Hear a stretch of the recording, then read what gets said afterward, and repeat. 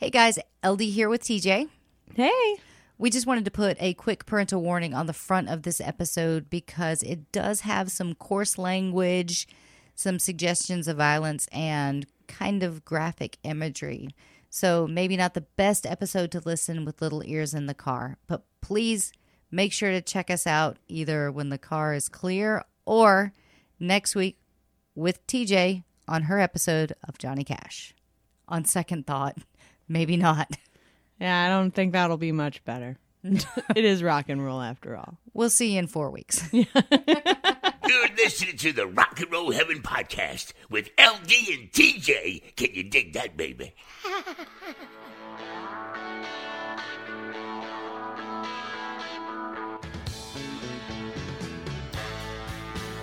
Hey guys, welcome to Rock and Roll Heaven, the podcast where we talk about the lives, careers, and deaths of famous musicians. I am your host, LD. Along with me for the ride, as always, is TJ. Oh, hey. TJ, I feel like I just saw you. It's been a couple hours at least. Yeah. Couple hours. Like 3 hours. Back in the office. I'm back in the office. I'm so excited. So yeah, Yay. The new season of Idol has started. So if you guys...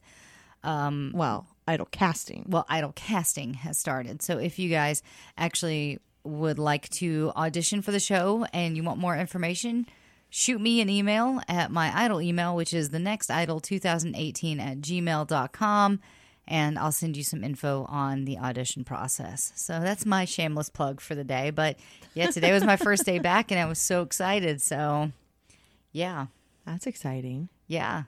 But then we work on the same floor, but we work in two different parts of the office. And I don't know about you, but when I walk over to your side, it's like I'm a little scared, like I shouldn't be there.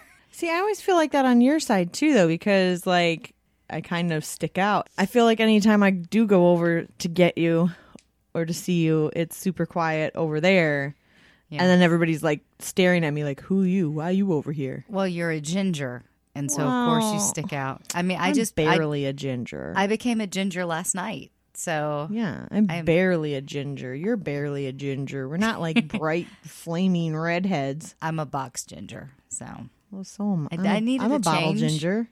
I needed a change, but I didn't have the 2 hours that it would take to get my hair cut. So this is what happens. I'm a bottle ginger. It's all right. Yeah. So that was our weekly wrap up. So yeah, on to Bobby Fuller, part 2. Woohoo! So when we last left Bobby, they decided that after they had been kind of chased out of the Teen Rendezvous, the nightclub that they were running, their equipment had been stolen, and there had been like a massive switch up of like the band members that they needed to change, and so they kind of loaded up their van and pointed it west. Yes, west. West, yes. Like, where is... Hollyweird is about as west as you can go. Actually, that's not true. Oh, come on. Semantics. But, so they had decided to go to California, and so that's where we're going to pick up our story today. To be fair, I said about as far west as you can go. Jumping right in... In retrospect, there were a few additional reasons why the Fanatics headed out of town. In August, at the El Paso Federation of Musicians, they had filed a charge against Bobby for violation for failing to file contracts and failure to pay the required work dues and playing with non-union members without clearance.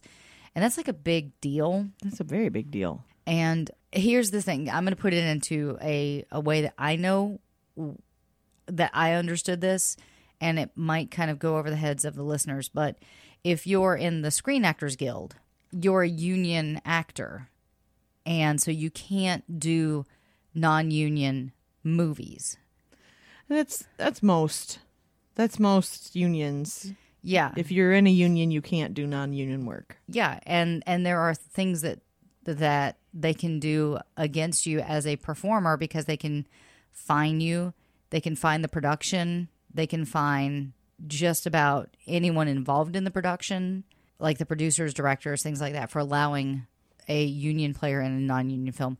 By spring of 1964, Bobby's sweetheart, Pamela, was living with her family in Pecos, Texas, some 200 miles east of El Paso. They relocated because Pamela's father's work, the same way Bobby had to move constantly. And it seems like that's like a big thing in Texas is like you just go where the work is. Well, yeah. Bobby and Pamela met in 1962 and they were engaged to be married a year later. It should be said at this point, when they met, So is this number 2 that he was engaged to? roughly, Okay. he was 18 and she was 14. Oh. Yeah. Not that big an age gap when you get older, but when you're that young, that's Well, when it you're seems dealing with like a big gap. legal and illegal, Well, that's yes. the hard part to swallow. Yeah. They can date all they want. They just can't consummate the relationship, though. Yeah. But the couple seemed okay, and both sets of parents, like the coupling was fine with both the sets of parents, and her mom made them some matching shirts for them to wear. Aw, so cute. They seemed okay with it. At the time, Pamela's father was still traveling back to El Paso on business, and they had some relatives there. And her father came home one night and said that he had heard rumors that Bobby was dating other girls. The relationship went downhill after that, and they broke up in 1965. Pamela sent back Bobby's ring and went off to college. So she would have been technically the first one. Oh, she was the first one? Okay. She would be the first one, and Linda, I think, was the second Just one. when you said all that, though, like, The Price is Right loser music played in my head.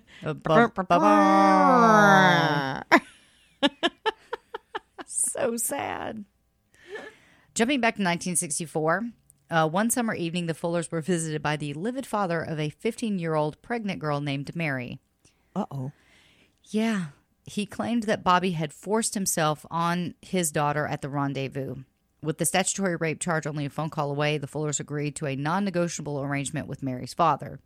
The girl was sent alone to New Mexico for the duration of her pregnancy and returned alone to El Paso in early 1965. Here's an interesting story.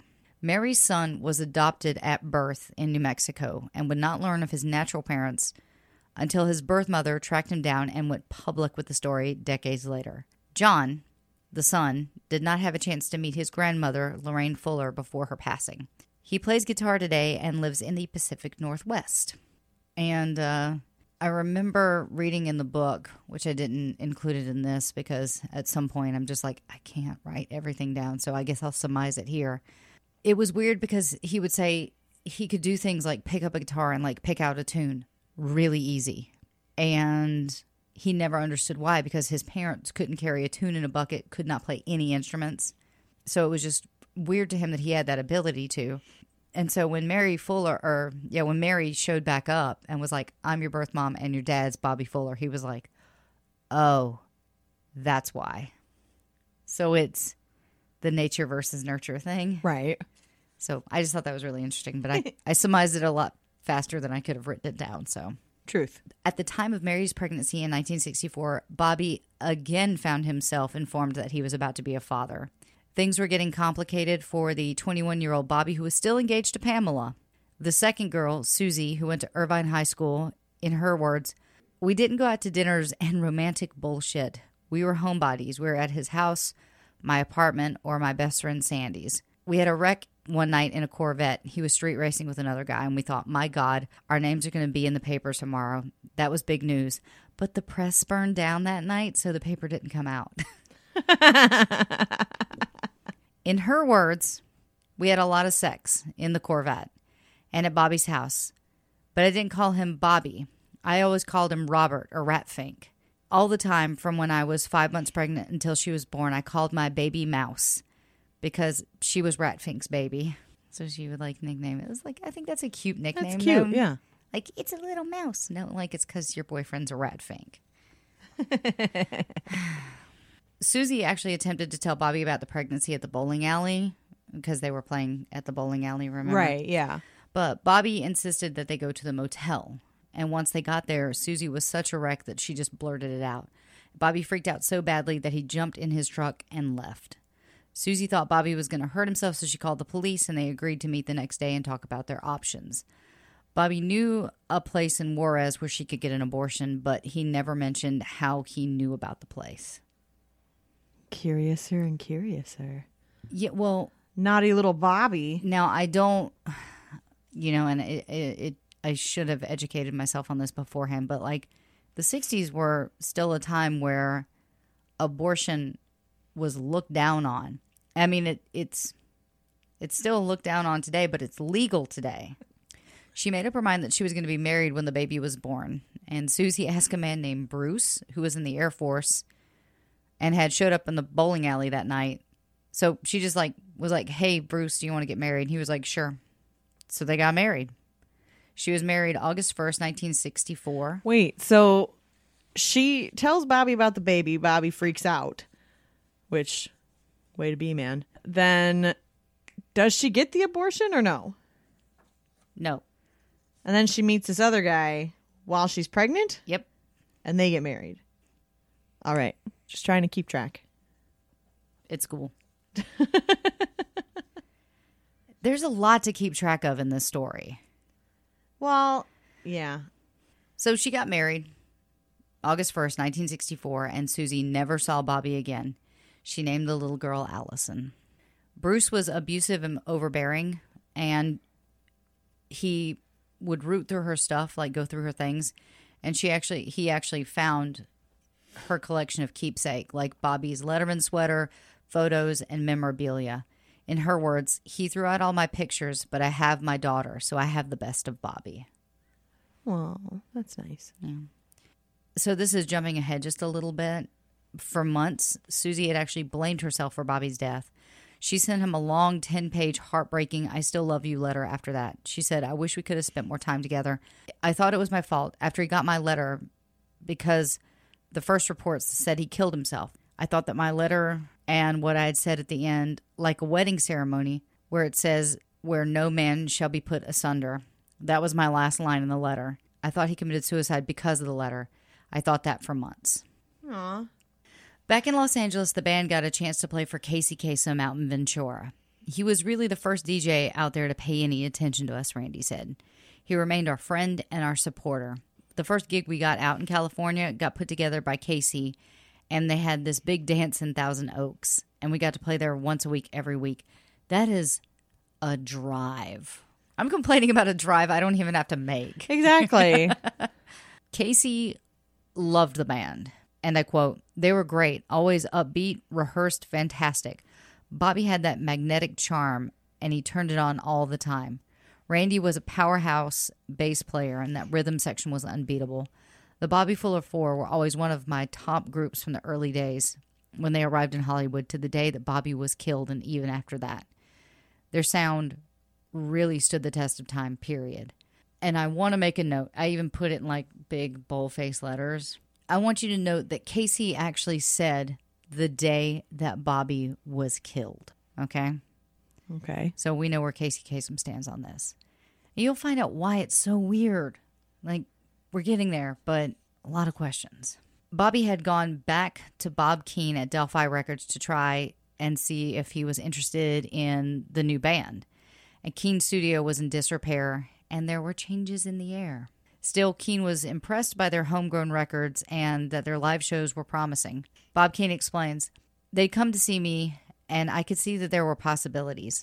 They needed local clubs to pay, and the Ambassador Hotel was in a section of Los Angeles that had a lot of new office buildings similar to the middle of New York City. And I noticed at 5 o'clock every day there were hundreds of guys and gals getting out of work in the middle of the street. And I figured a dance band kind of thing at a hotel would go over pretty good. That was the first job I got myself for the guys about a month after they came in December of 1964. The Ambassador Hotel was home to the famous Coconut Grove nightclub for the 21 and over crowd on the main floor.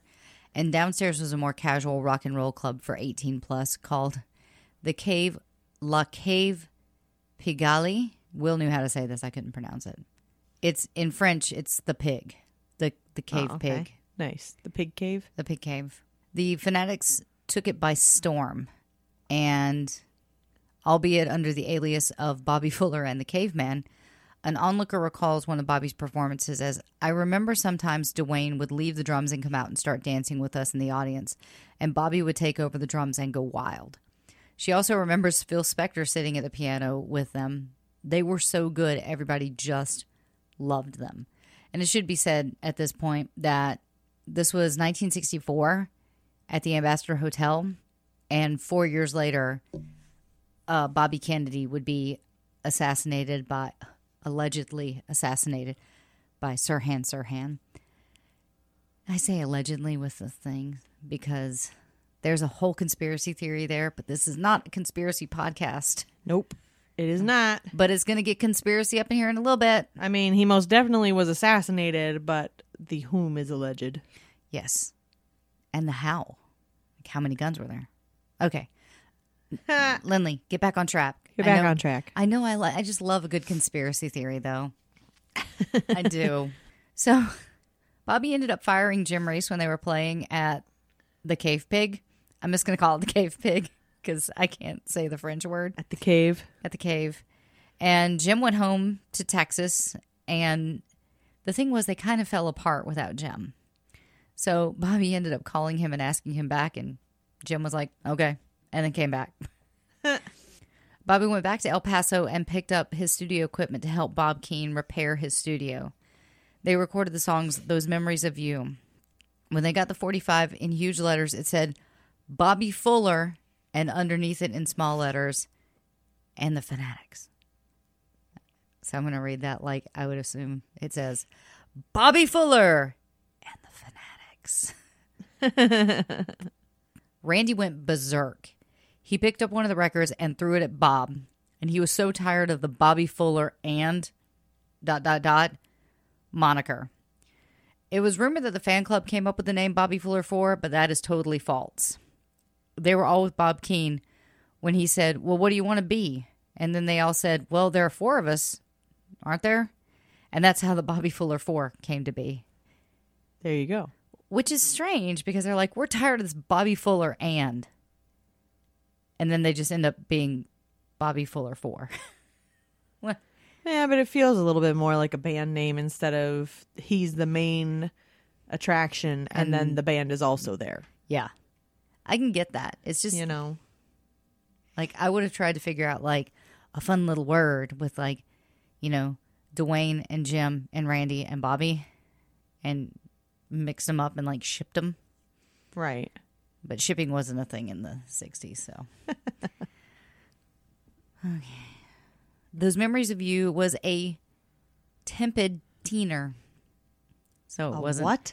It was popular with the teens. I mean, it wasn't like a huge hit. Like, they liked it. Oh, okay. The backside was the overdriven, superphonic, fantabulous, Our Favorite Martian. I just love the names of some of these songs. All right. Keane did convince them to travel under the name The Shindigs in order to be the house band of an upcoming teen music show, Shindig. So if they went by the name The Shindigs, then the show would be named after the band. See? I mean, it's not a terrible idea. No. But also, kind of it is. 2 weeks before Christmas, Sam Cooke, who is going to be literally my next episode, was killed at a seedy motel after stopping in at his favorite watering hole, PJ's, on Santa Monica Boulevard. Like Richie Valens, Sam Cooke had a record business connection with Bob Keane, which is weird because I know it's not his fault, but a lot of people seem to die around Bob. Aww. At Delphi Records, which was now traveling alongside or possibly under the egress of a new company called Stereofi Corporation. Of course. Sorry, I got to go back. You say it's not Bob's fault. Maybe it is. There's a lot of mystery around Bobby Fuller's death. And Sam Cooke's death. And Sam Cooke's death. Maybe. Maybe he's not so innocent. Don't sue us. It's conjecture. Complete conjecture. Just being silly. In a print interview, Bobby described his spirits at the end of 1964. I didn't have a dime. I was living in a crummy little apartment, and I was miserable because I was sitting there alone and everyone else was out Christmas shopping. For the first time, Bobby was not in control of his recordings, pressings, sales, bookings, production, or publicity. And that's hard for Bobby because he had been doing everything himself from such a young age, and the success that he had thus far was because of what he and the band did together. Right. Like, he created the Teenage Rendezvous. He was the one that built the sounds. And like, I'm not saying it was just him, because I know he had help from his parents, from his family, from his brother, From the band. from the band. Yeah. Yeah. And so I'm not saying that it was, but it's the first time that he wasn't in control of it. That's always hard too, because you lose a little bit of that creative control when it goes to somebody else too, and then like you're just so used to doing it all that it's like hard to kind of let go of that. Yeah. In a fortunate turn of events, KRLA disc jockey Casey Kasem took a liking to the band and booked them for many of the dances that he sponsored, while Keane made a deal with stations to release the album by the group titled KRLA King of Wheels, trying to get them into the Southern California drag race scene while providing a guaranteed promotional exposure. So basically, this was kind of like early tie-in. Right. And this is pre-Gary Glitter. But when you hear Rock and Roll Part 2, immediately, what did you say to me? The hockey song. Yeah, it's called Rock and Roll Part 2. It doesn't say it's the hockey song. Like, Yeah. so it's early promotional sports tie-ins where it's like you want to associate this band or this song with a particular sport. And so they were trying to do early tie-ins with the drag race scene. They also began to make regular appearances at PJ's nightclub in West Hollywood, where Trini Lopez had made a name for herself a couple years earlier. But I guess that name didn't stick because I don't know who Trini Lopez is. Nope. Sorry, Trini Lopez. But PJ's was the nightclub that Sam Cooke was at before he was murdered at the motel. At around the same time, Fuller started dropping acid, and band members recall him acting strangely during a doubleheader stint at Disneyland that year. Oh, gee, you think? I mean, And also, who drops acid at Disneyland? I mean, I'm sure a lot of people do. Could you imagine going on Mr. Toad's Wild Ride? Oh my God. Oh my God. So after he took the trip to Disneyland, and The trip in Disneyland. Yeah. So looking at pictures of the Fuller and Kix and the Shakedown booklet, with his prematurely receding hairline and worried expression, it's hard to believe that he would have found peace with hallucinogens. The hope for a final hit came with Let Her Dance. Released first on Mustang in the summer of '65, and then a short time later by a larger Liberty Records, through what type of wrangling was done with or without Keane's cooperation is uncertain. So Bob Keane's still involved in them, like is still involved with them through Stereofi Corporation, but Let Her Dance was released on a smaller label called Mustang, and then released by a larger label a little later on called Liberty Records. And it's not certain if Bob Keane had a say in that, like whether or not he said that was okay. Oh, okay. So I'm not sure if they were trying to kind of plant a seed, That could be. maybe. But that's what I got from the book, was that basically it is uncertain whether or not Bob Keane had that they have given the okay. Right. It was an exuberant up-tempo number with an overtly California surf and drag feel, taking the group farther from their Texas roots than ever before. So they have separated themselves from like that dusty music that they were playing before, and now they're just going straight into the water. Right. It went to the top 20 in Los Angeles, yet failed to connect beyond a few West Coast cities. The big national smash happened a few months later at the beginning of 1966 with the release on Mustang of the Exeter 45 from '64, I Fought the Law. This time, it garnered airplay on station from coast to coast and hit the national top 10 in March. And this is the song like everybody knows, Yeah. which of course, I will be playing at the end of the podcast. So There you go. if you don't know it, just hold on tight to the end. I Fought the Law is a song written by Sonny Curtis of the Crickets, and we talked about this before because Bobby Fuller was a massive fan of Buddy Holly. So it would make sense for him to tap a bandmate of Buddy Holly's to find inspiration for one of his biggest hits. And this is what confused Will when I said that I was going to cover Bobby Fuller And he was like, who's Bobby Fuller? He's like, oh, he recorded I Fought the Law. And he was like, no, he didn't. That was The Clash. There's been a few versions. There's been a couple versions. It was a big one was by The Clash. And so I had like a 10-minute argument. And I'm like, look it up on Wikipedia. The Bobby Fuller 4 version of the song ranked number 175 on the Rolling Stone list of the 500 greatest songs of all time in 2004. And that same year, it was named one of the 500 songs that shaped rock by the Rock and Roll Hall of Fame. So it's got a lot of notoriety. The song was written... And it was covered by The Clash. The song was written in 1958 by Sonny Curtis and recorded in 1959 when he joined the Crickets, taking the place of late Buddy Holly on guitar. Joe B. Malden and Jerry Allison continued their positions on the stand-up bass and drums, respectively, while Earl Sinks filled the role for the vocals. So this is about the original song, the Crickets song. Right. The song was on their 1960s LP, In Style with the Crickets, and the following year appeared on the B-side of their single, A Sweet Love. The song never received any airplay. Milwaukee's Paul Steffen and the Royal Lancers covered the song in 1962, and remember, we actually talked about the Royal Lancers earlier. Yes.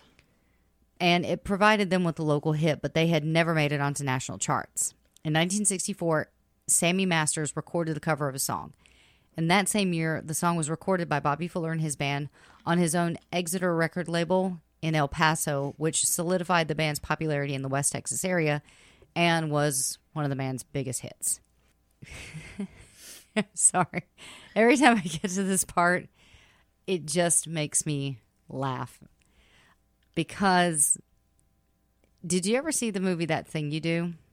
Yeah. I love that movie. I've actually seen it. Oh my God.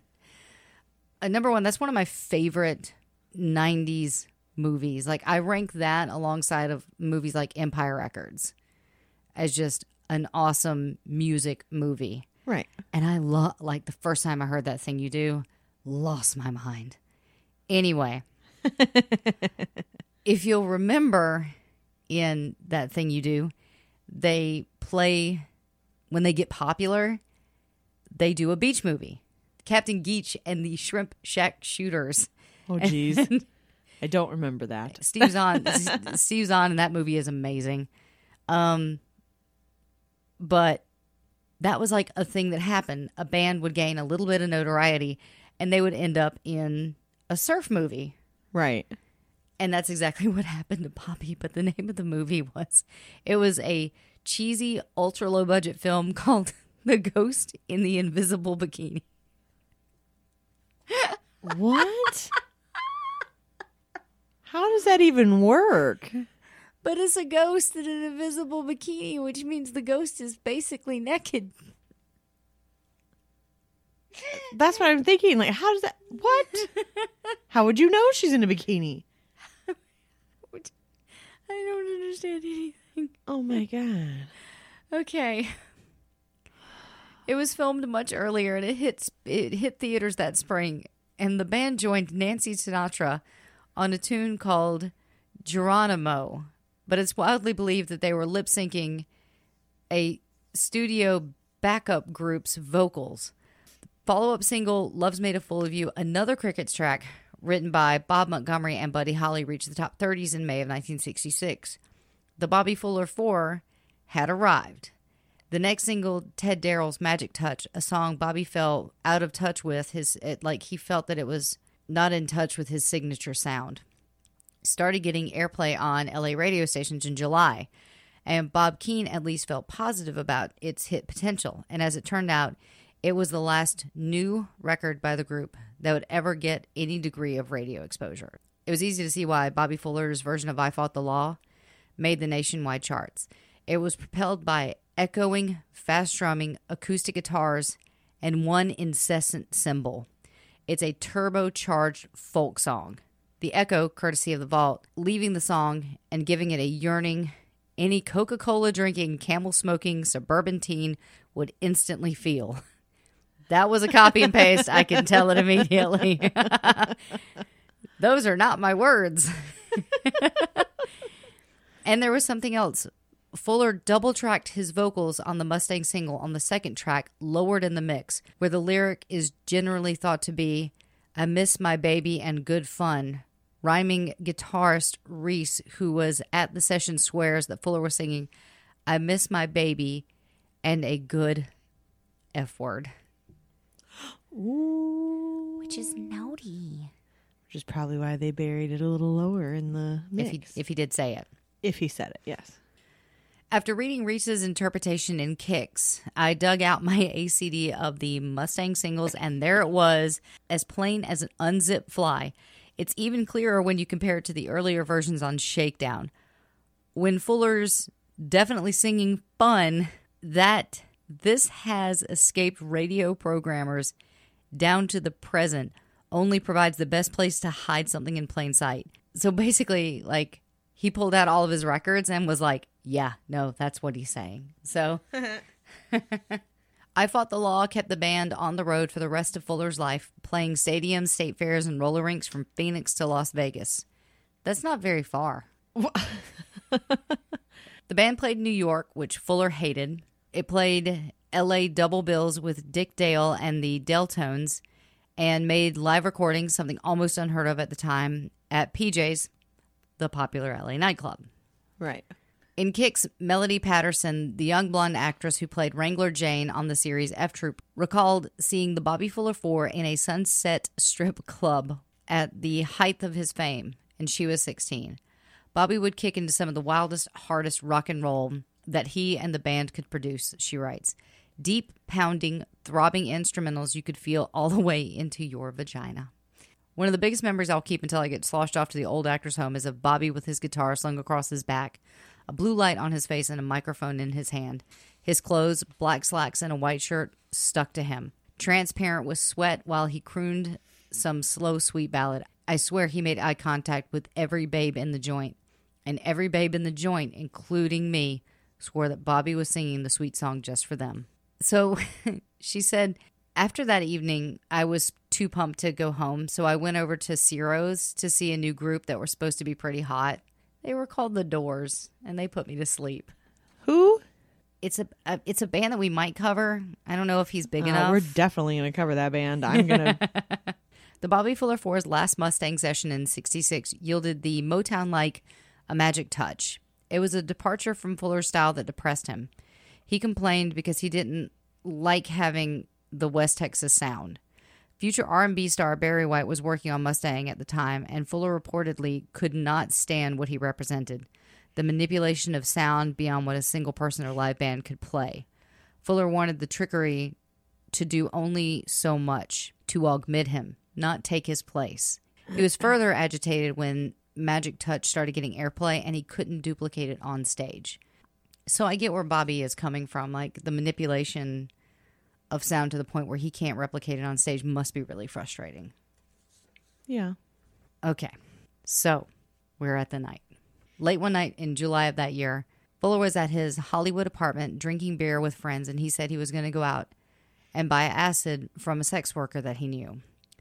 His driver and roadie, Rick Stone, told Lena that he was at the apartment when Fuller left. When Stone awoke the next morning, Fuller wasn't there, and neither was the Oldsmobile Fuller drove, which was, I believe it was actually his mom's car. But maybe I have that in my notes somewhere. Stone returned to the apartment, and, okay, so later that afternoon, Stone returned to the apartment and saw police cars and a crowd around the Olds. Fuller's mom had found her son dead inside, bruised, bloody, and doused in gasoline. He was 23. So Fuller's family was actually in L.A. with him? At least his mom was.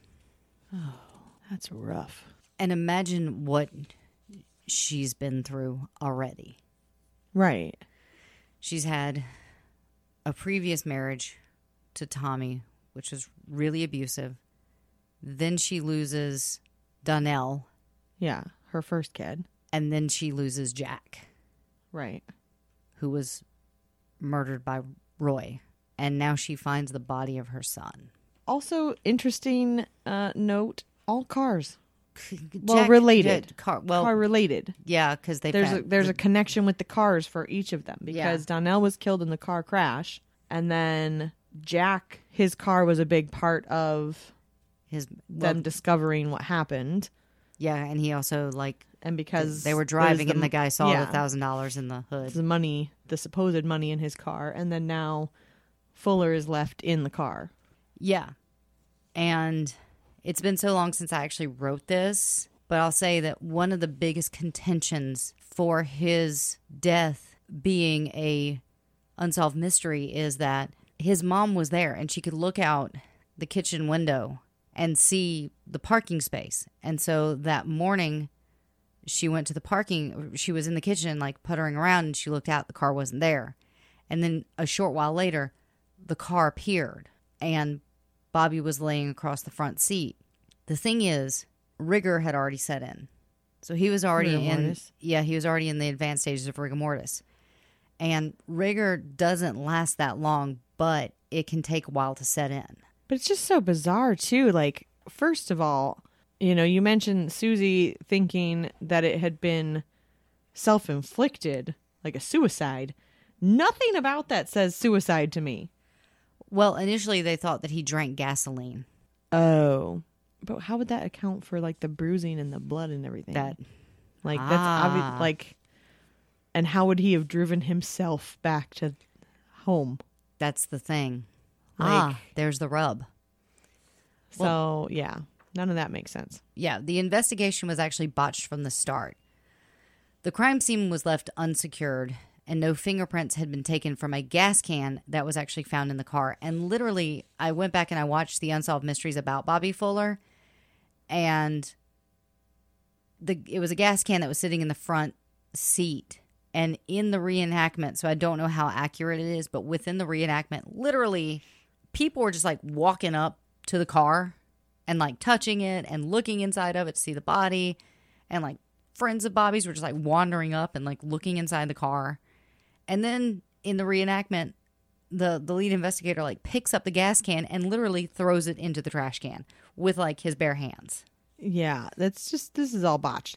Because that's the other thing. Why would you even douse him in gasoline unless you're going to set him on fire? And then why would you not have done that? Or maybe they're hoping that there's a part of the investigation about this. I wonder if they were thinking that they left him in the car in the sun, he would set himself on fire.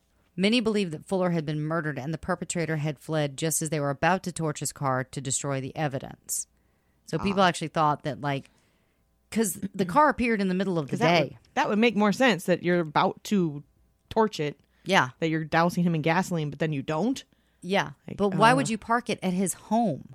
Right. And then torch it there where there could possibly be somebody that could stop it or to catch you or that sees you. I'm wondering if the person was also on drugs at the time. Well, we got theories. Yeah. We have theories. So there was that idea that he was going to just get torched. And for some reason, something interrupted them. Right. A partner of Bob Keane repeatedly had mob connections, and the record company was involved in a payola scam, which is something that we're going to do a short set on. And basically, to put payola in the easiest way, to frame it in the easiest way, was payola was basically record labels paying radio stations to play a particular artist's music a certain amount of times a day. Yeah, it's a bribe. Yeah. Basically, payola in a nutshell was pay to play. But we will do an episode. We'll do a short set on that because it's really, really interesting. And there was a DJ that went down hard for it. Yeah.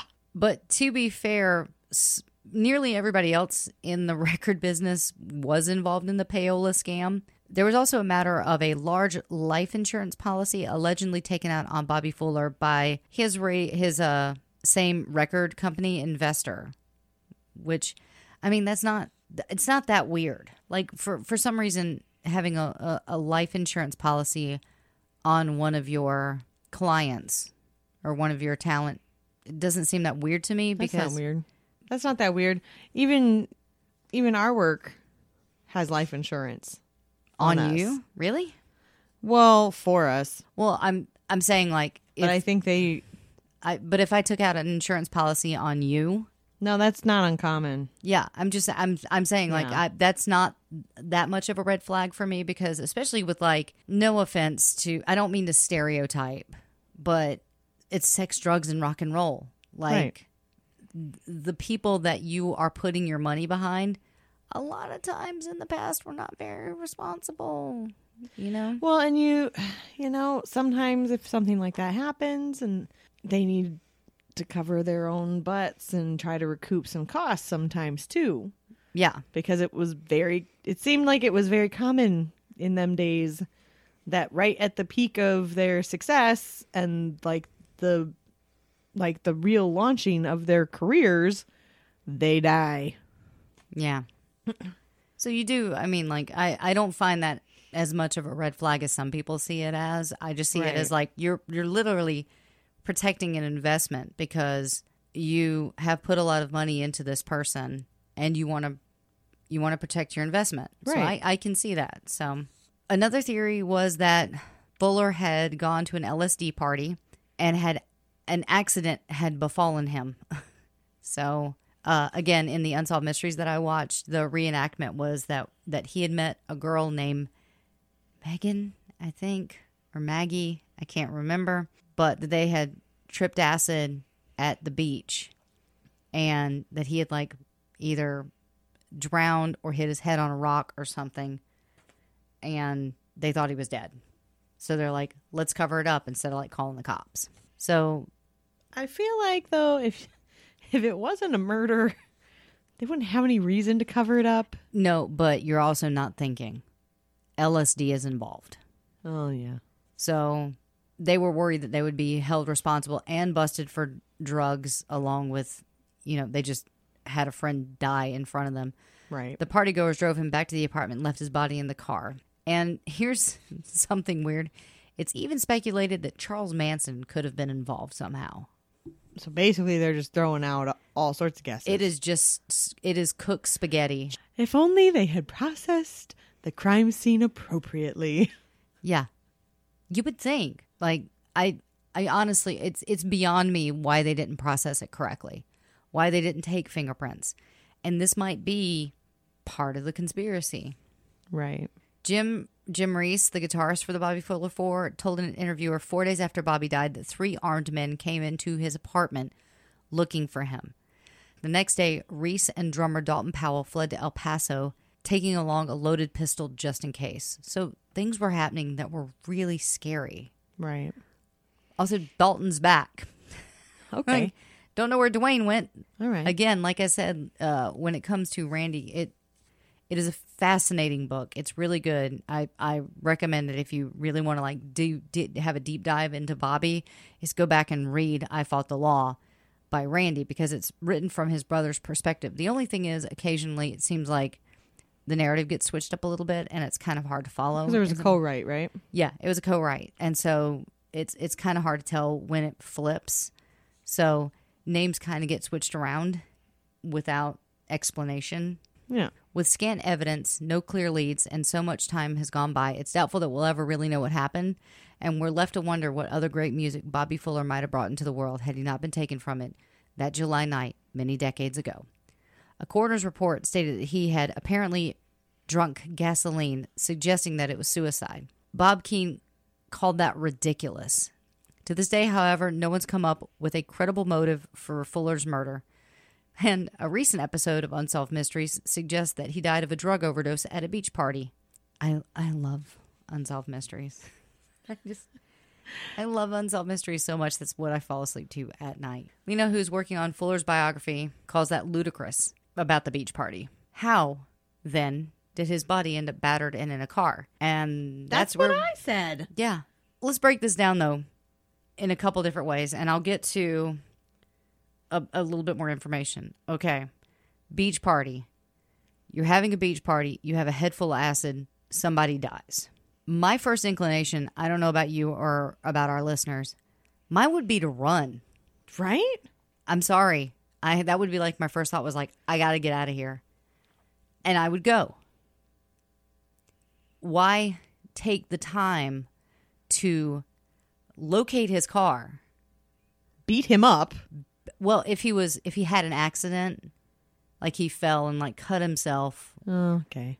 and was unconscious, but then douse him in gasoline, make sure he ingests some of it, drive to his house in the middle of the day, possibly to set the car on fire, flee before it happens. Like, the time spent alone is crazy. It just doesn't add up.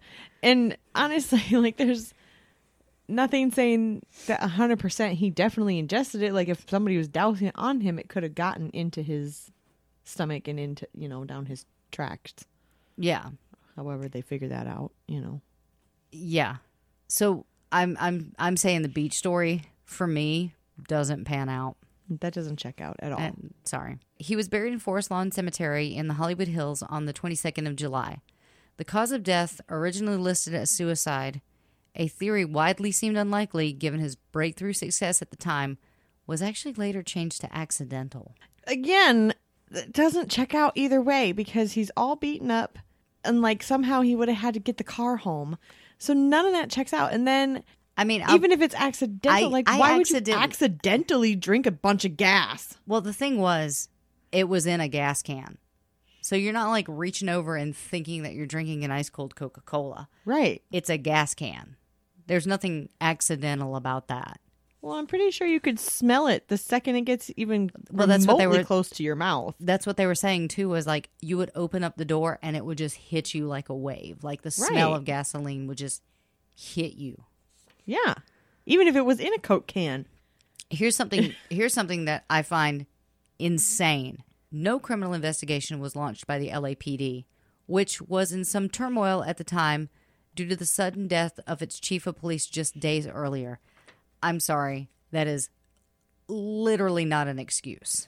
No. Do your job. I can understand like the grief factor, but push through, Well, yeah. But rumors have persisted ever since Fuller was murdered that perhaps it was the mafia. Such subterfuge has been continued to be investigated by Bobby's brother, Randy, most notably in the book that I pulled this from, most notably in the book that I actually pulled most of this information from. In 2015, he told NPR how the mystery had prevented him from finding closure over his own brother's death. It's just always eating you. It's always eating at you, he said. If you just knew what happened, you could get over it. But, it's just always there. Yeah, I think that would be the hardest, is that you have no idea who done it, why they did it, what happened, that if it was an accident, if it was intentional, if it was some bizarre self-inflicted thing, and why, doesn't make any sense. Yeah. Fuller's sad end may always overshadow a career with achievements in a much shorter time, but he will be warmly remembered, and not just for his signature hit, but for A New Shade of Blue used in the 1999 film Boys Don't Cry. Great film. Hilary Swank. Amazing. And Let Her Dance, the Bobby Fuller 4's single that immediately preceded I Fought the Law, a local Los Angeles hit that went on to be featured in the 2009 movie The Fantastic Mr. Fox, which I didn't see because Wes Anderson is strange to me. Okay. The words written by KRLA Beat soon after Fuller's death are as poignant today as they were then. He was only 23, a promising young singer from Texas who friends said that he just liked to be around people, when he was found dead in his car parked in front of his home, and no one knew why. Unfortunately, the botched investigation... So now we're going to talk about some of the theories, like launching into the theories, because we already had the beach theory, but I mean, we know that can't possibly be. It's way too flimsy. It is. Unfortunately, the botched investigation makes solid proof of anything difficult to find, and instead we only have the numerous rumors and personal accounts of people close to Fuller at the time of his death to go by. Many of those closest to the singer don't believe the suicide story, and the official cause of death was changed 3 months after it was originally issued to accidental asphyxiation, which would indicate that he didn't kill himself on purpose. Why were his clothes soaked in gasoline? Even in an enclosed space, it seems unlikely that enough fumes could be concentrated to soak a person's clothing, and none of Bobby Fuller's closest associates or loved ones indicated that he seemed depressed. Had someone intended to torch the car, but had to leave it in a hurry. That's what I said, was like, you know, Right. like you started the thought, I ended it. Were the bruises on his body evidence that he had been beaten or killed or some other trauma and then had been arranged in the car to make his death look like a suicide? See, that's more plausible to me, was that Right. somebody, Tried to make it look like it. tried to make it look like a suicide, but actually had beaten him to death.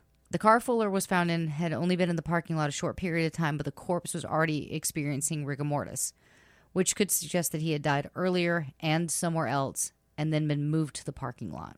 According to some sources, Fuller's producer Bob Keane was fond of gimmicky marketing tricks that didn't sit well with singers and was considering parting ways with Keane, and Bobby was considering parting ways with Keane, eager to embark on a solo career.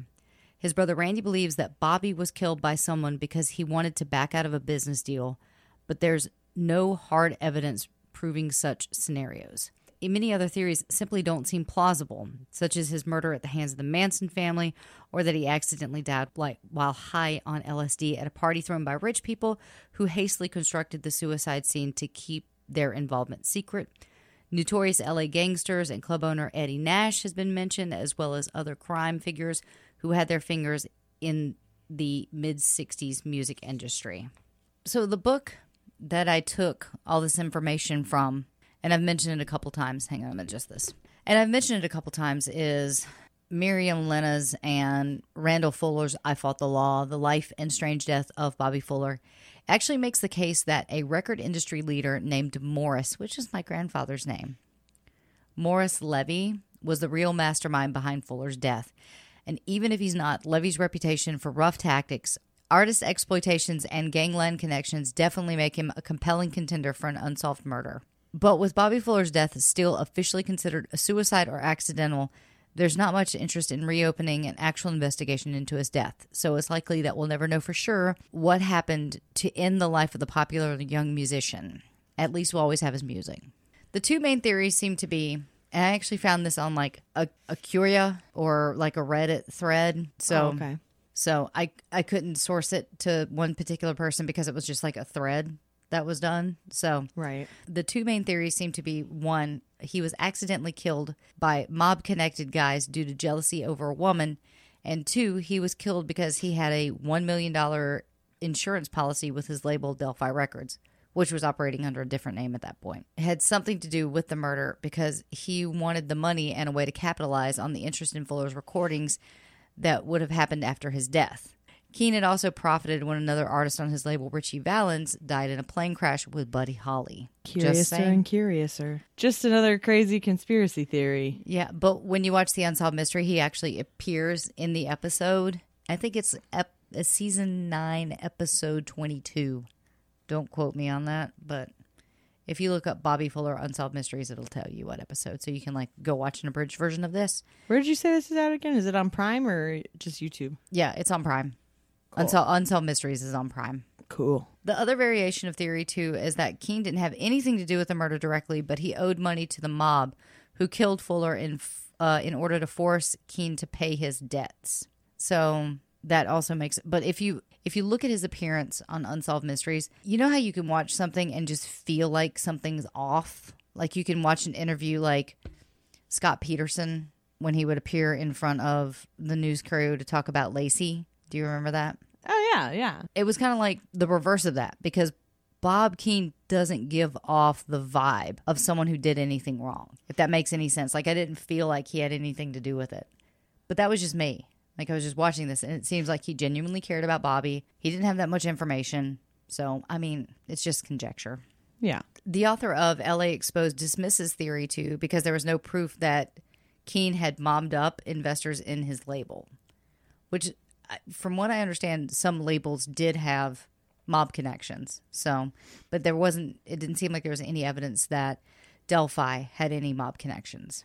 Okay. Also, I mean, when he initially took Bobby on, his place was kind of falling apart. And like Bobby went back home and picked up a bunch of his equipment and took it back to Bob's to like try to dress the place up because it Right. So, I feel like if he was backed by the mob, the studio would have been a little bit better. Yeah, he wouldn't have needed Bobby to get his own equipment out there. Yeah. As another former Delphi artist said of Keene, which I couldn't actually find who said this, so it's conjecture from the part of the author. He may be a snake, but he's not a murderer. Again, backing Bob Keene, saying like, yeah, he did some really crummy things, but he wouldn't have killed somebody. And that was the feeling that I got when I was watching footage of Bob Keene, that he wouldn't have killed somebody. I mean, it was Bobby likely was lured out of his house and murdered, but no definitive killer or motive has ever been found. However, there have been recent developments in the case. Before becoming famous, Bobby had that infamous affair with the 15-year-old girl in El Paso, Right. who bore him a son out of wedlock. The night that Bobby was murdered, the girl was giving birth to another child. Much later in life, the father of this girl confessed to his daughter that he had a hand in Bobby's murder, although he provided no details. After her father passed, she reported the story to Bobby's son, but later changed her story possibly to protect her father's reputation. This story seems to come closer to a possible answer than any other theories that I've investigated. Who's investigated? The Reddit thread. Oh, okay. Like, I think this person that was on the Reddit thread actually, like, looked into various theories and stuff like it. Because you can actually go down, and I did, you can go down a rabbit hole with Bobby Fuller's death. It's just weird. Well, Like, yeah. It's got all the elements of a good mystery. You've got a kid that's on his way to fame, possibly skeevy record producers. You've got possibly mobbed up people. You have a guy who likes to spread his seed. Like, You have drugs. Drugs, Drug implications. drugs, sex, rock and roll, and he has gotten his fair share of underage girls pregnant. So, I mean, this story has a lot of elements that just make it really, really interesting. And I wouldn't put it in the same category as the Black Dahlia, but it's that kind of caliber of mystery. Right. So the author claims, I think the author of the thread, claims that Theory 1 makes more sense because Bobby was drinking beers with one of his neighbors at 3 a.m. the last time he was seen alive. Fuller was probably lured out of his house with a phone call, possibly a booty call. Nobody knows for certain. And then I'm going to give you a website that you can look at, which is the website www.aaronpoehler.com/straw. It's AARONPOEHLER.com/straw. Tends to go with Theory 2. However, on the site, one of Bobby Fuller's bandmates describes a scary incident that coincides with the insurance policy theory. And this is from Jim Reese. 4 days after Bobby's death, I gave like a little shakedown of it beforehand, but this is a little bit more information on the actual event. 4 days after Bobby's death, 3 armed men showed up at the apartment of Bobby Fuller 4 guitarist Jim Reese, which he shared with Dalton Powell, 2 doors down from the building housing the Fuller apartment. Reese said, "I got home at about midnight. Dalton was standing there with a gun in his hand. He told me about 3 men who came by looking for me. We had already decided to go back to El Paso the next day. Only difference was that I had a loaded pistol in my seat all the way back." Reese suspected that it had something to do with an insurance policy that was taken out on his life. "I had that insurance policy canceled because I was worth a lot more dead to certain people, and I was taking no chances." Randy recalls that there was a life insurance policy on Bobby for between $800,000 and $1 million payable to the aforementioned investor in Delphi who was rumored to have underworld connections. Dalton noticed that we worked off and on for some really ugly people. I think there were probably some people behind the scenes that considered us an investment. Maybe they saw that as their $1 million investment about to fly out the window, and they wanted to make sure they got some of it. Fuller's website also seems to contradict the theory that a booty call was used to lure Fuller out of his home, because he said that Fuller left his house wearing casual clothing instead of trying to freshen up for a party or for a date. I mean, we do forget that this is the 60s. And, you know, if someone makes the joke now, "Oh, I've got to do my hair," it's literally a blow off. But back in the day, Right. it actually meant something. Like in the 60s, they would just get freshened up and look nice and have a nice pair of slacks on, a nice ironed, crisp shirt. They would look good going out, especially somebody of Bobby's caliber, like, you know, wanting to impress someone. Based on the book, Ellie exposed the 3 biggest suspects with a motive and the means to kill off Bobby Fuller were Bob Keene, the owner of Delphi Records, Dominic Lucci, the mobbed-up owner of PJ's nightclub in L.A., and Eddie Nash, another mobbed-up owner of PJ's nightclub in L.A. Eddie Nash is, of course, an interesting, shady character because in the 1970s, he was associated with 4 homicides called the Wonderland murders that were linked to some drug deals gone wrong. Porn star Long John Holmes may have made the murders possible by deliberately leaving a door unlocked in a drug dealer's house. These events later inspired the scene in the movie Boogie Nights where Dirk Diggler and his shady new friends try to rob a drug dealer. That is one of the most unsettling scenes in cinematic history, in my opinion. One of the best movies. It is. Probably, I had it on, but I don't think I paid that close attention. I would put that movie in like my top 15 because it's got one of the most amazing arcs in a film I've ever seen. So this is backing up the mob claim. On December 1st, 1967, Jimmy Rogers suffered traumatic hand injuries after the car he was driving was stopped by an off-duty police officer near the San Diego freeway in Los Angeles. He had fractured his skull and required several surgeries. Initial reports in the newspapers attribute his injuries to a severe beating with a blunt instrument by an unknown assailant. Rogers had no specific memory of how he had been injured, remembering that he had only seen blindingly bright lights from a car pulling up behind him.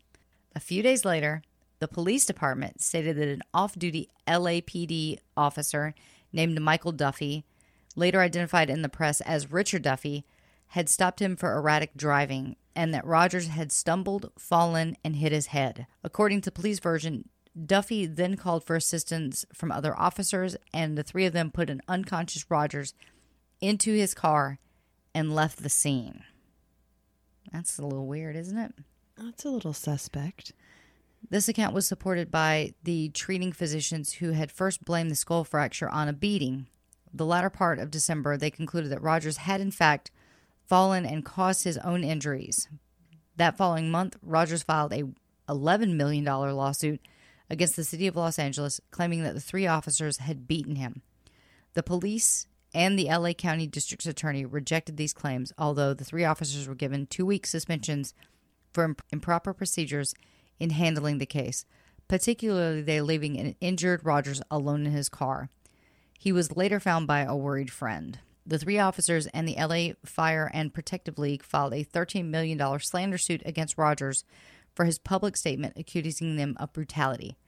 Neither suit came to trial. The police slander suit was dropped, and in 1973, Rogers elected to accept a $200,000 settlement from the Los Angeles City Council, which voted to give him the money rather than to incur costs and risk of further court action.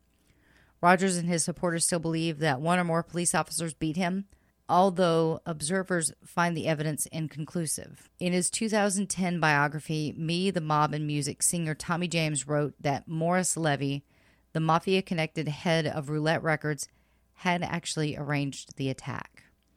All of Rogers' most successful singles had been released by Roulette.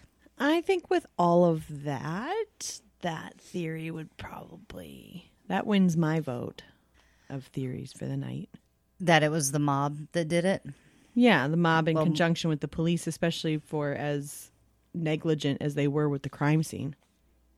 It's like you wanted all that evidence to get messed up. Well, if you think about it from the mob angle and Morris Levy angle, that there was an insurance policy out on Bobby and that the investigation was botched, which is almost improbable that the pictures weren't taken, that fingerprints weren't taken, evidence was thrown away. People were just allowed to trample through the crime scene like willy-nilly, that no tape went up or anything. The idea that maybe the police were bought by the mob kind of makes sense. Yeah. And all of a sudden, this podcast feels dangerous. But, I mean, of all of the, Randall put forth that theory that Morris Levy was the one that did it, like was the one that was the mastermind behind it. And for me, that seems to be the one that makes the most sense. Yeah. And so, I mean, we will never know what happened to Bobby Fuller, but again, I'm going to go with his brother on this. Yep. I'm going to make that vote as well. Honestly, like that makes the most sense, especially with having another similar story from somebody that survived it to tell it. it seems the most probable and like lines up the best with how the scene was found.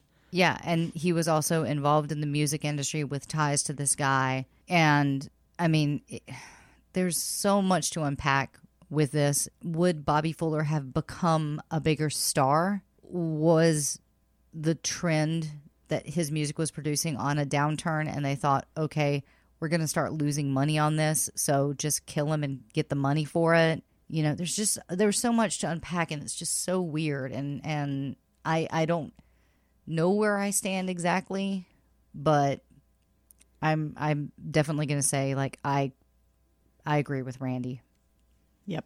There's a lot of stuff on YouTube that you can look up about his death, and there's even more theories about what happened to him. But the things that make it interesting are the fact that the car wasn't there in the morning, and when it showed back up, rigor had already set in. And so the thing with rigor mortis is that it can actually set in within a few hours of death and typically lasts like 12 hours after it sets in. And there are wide variations on what makes rigor set in and how it's loosened, because it's not a permanent thing. Right. And so it's just that rigidness of the body that sets in. So his body was stiff. And so it takes hours for that to set in. So it wasn't like he drove the car up, drank gasoline, punched himself in the face a bunch of times, and then, you know, covered himself in gasoline. I mean, it's not plausible. Sorry. No. That needs to be. I'm not buying that at all. No, I don't buy that it was a suicide, and I don't buy that it was accidental. I definitely think that this was something that was planned and possibly even botched in some way, shape, or form. But also think about the corruption of cops, like with the mob. Like Right. The 60s were a big time for the mafia, and they were keeping people's pockets lined, especially the cops. Mm-hmm. And I'm not saying that all cops are bad. And this is kind of irrefutable, was that there were cops that were being bought off by the mafia to keep them out of things. So, I mean, like, you slip the lead inspector, you know, $2,000, and all of a sudden the gas can gets tossed out. I'm just spitballing here. But so that's the wrap up of the Bobby Fuller story. I really do suggest that you guys go pick up the book, I Fought the Law. I am in no way affiliated with the book, of course, but I'm saying if you want to do more of a deep dive on Bobby Fuller, that's one of the best resources to pick up. And you can really fall down a rabbit hole with this on YouTube. Like, there are a bunch of stories, bunch of interviews, and the Unsolved Mysteries is really good, so check that out. But there's so much stuff about Bobby Fuller that you can do more of a deep dive into. And I know that we've taken up like 2 hours to talk to him, and still we haven't even like scratched the surface of a lot of things. So please go and check that stuff out, because it's really interesting, and it's constantly showing up on, you know, mysterious death lists and like the worst crimes of rock and roll and things like that. So it's definitely an interesting subject, and I'm really glad that I went into it, because I did fall down a hole for days. So that's it for this episode. Thank you so much for tuning in to the second part of Bobby Fuller. Next week, we're going to return with Tracy's very first 2-part episode. And Tracy, I'm so excited about your subject. Who are you doing? The Man in Black, baby. Johnny Cash. Johnny Cash. I'm so beyond excited about this episode. You have no idea. I'm so excited. So join us next week when Tracy starts part 1 of her 2-part episode on Johnny Cash. And then after that, I'll be doing Sam Cooke, which is kind of another unsolved mystery to an extent, a little bit, because nobody knows everything. Also, we still have a couple spots left on our Patreon. If you want to donate to either level, no matter what, we're going to love you with anything you give. We do have a Patreon. Yeah. And you can find us at patreon.com/rockandrollheaven. You can find us at Twitter at rockandrolllt. Our Facebook is Rock and Roll Heaven Pod. Our Instagram is Rock and Roll Heaven LT. Still not saying our website. And you can email us at rockandrollheavenlt@gmail.com. And I did get a message on Facebook the other day And just to reiterate, yeah, we did take down the Spotify playlist of the artist because between doing my research and recording and editing this while having my full-time job and needing the space on my phone, we did end up taking them down. But if there's enough of an interest, I might start doing them again with the new artists that we have. So guys, again, thank you for checking out this episode. We really, really appreciate it. Keep rocking in the free world. Tracy. Yes. I'll see you in a couple hours. That's true. I'll see you in the morning. See you in the morning. Bye. Bye. We're done. Not quite. Oh, you're right.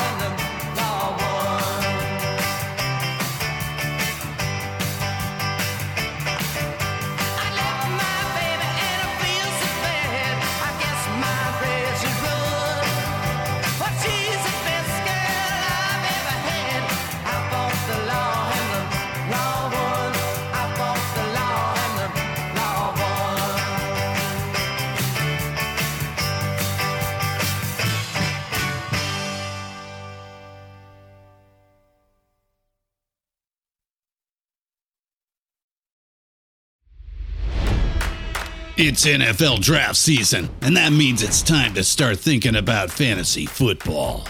FantasyPoints.com features industry-leading experts and prognosticators using proprietary hand-charted data to help you score more fantasy points. FantasyPoints.com is the place to go for whatever kind of fantasy football you play. Whether you play fantasy football, daily fantasy sports, or do a little bit of everything, Fantasy Points has the meticulously researched content to guide you to victory.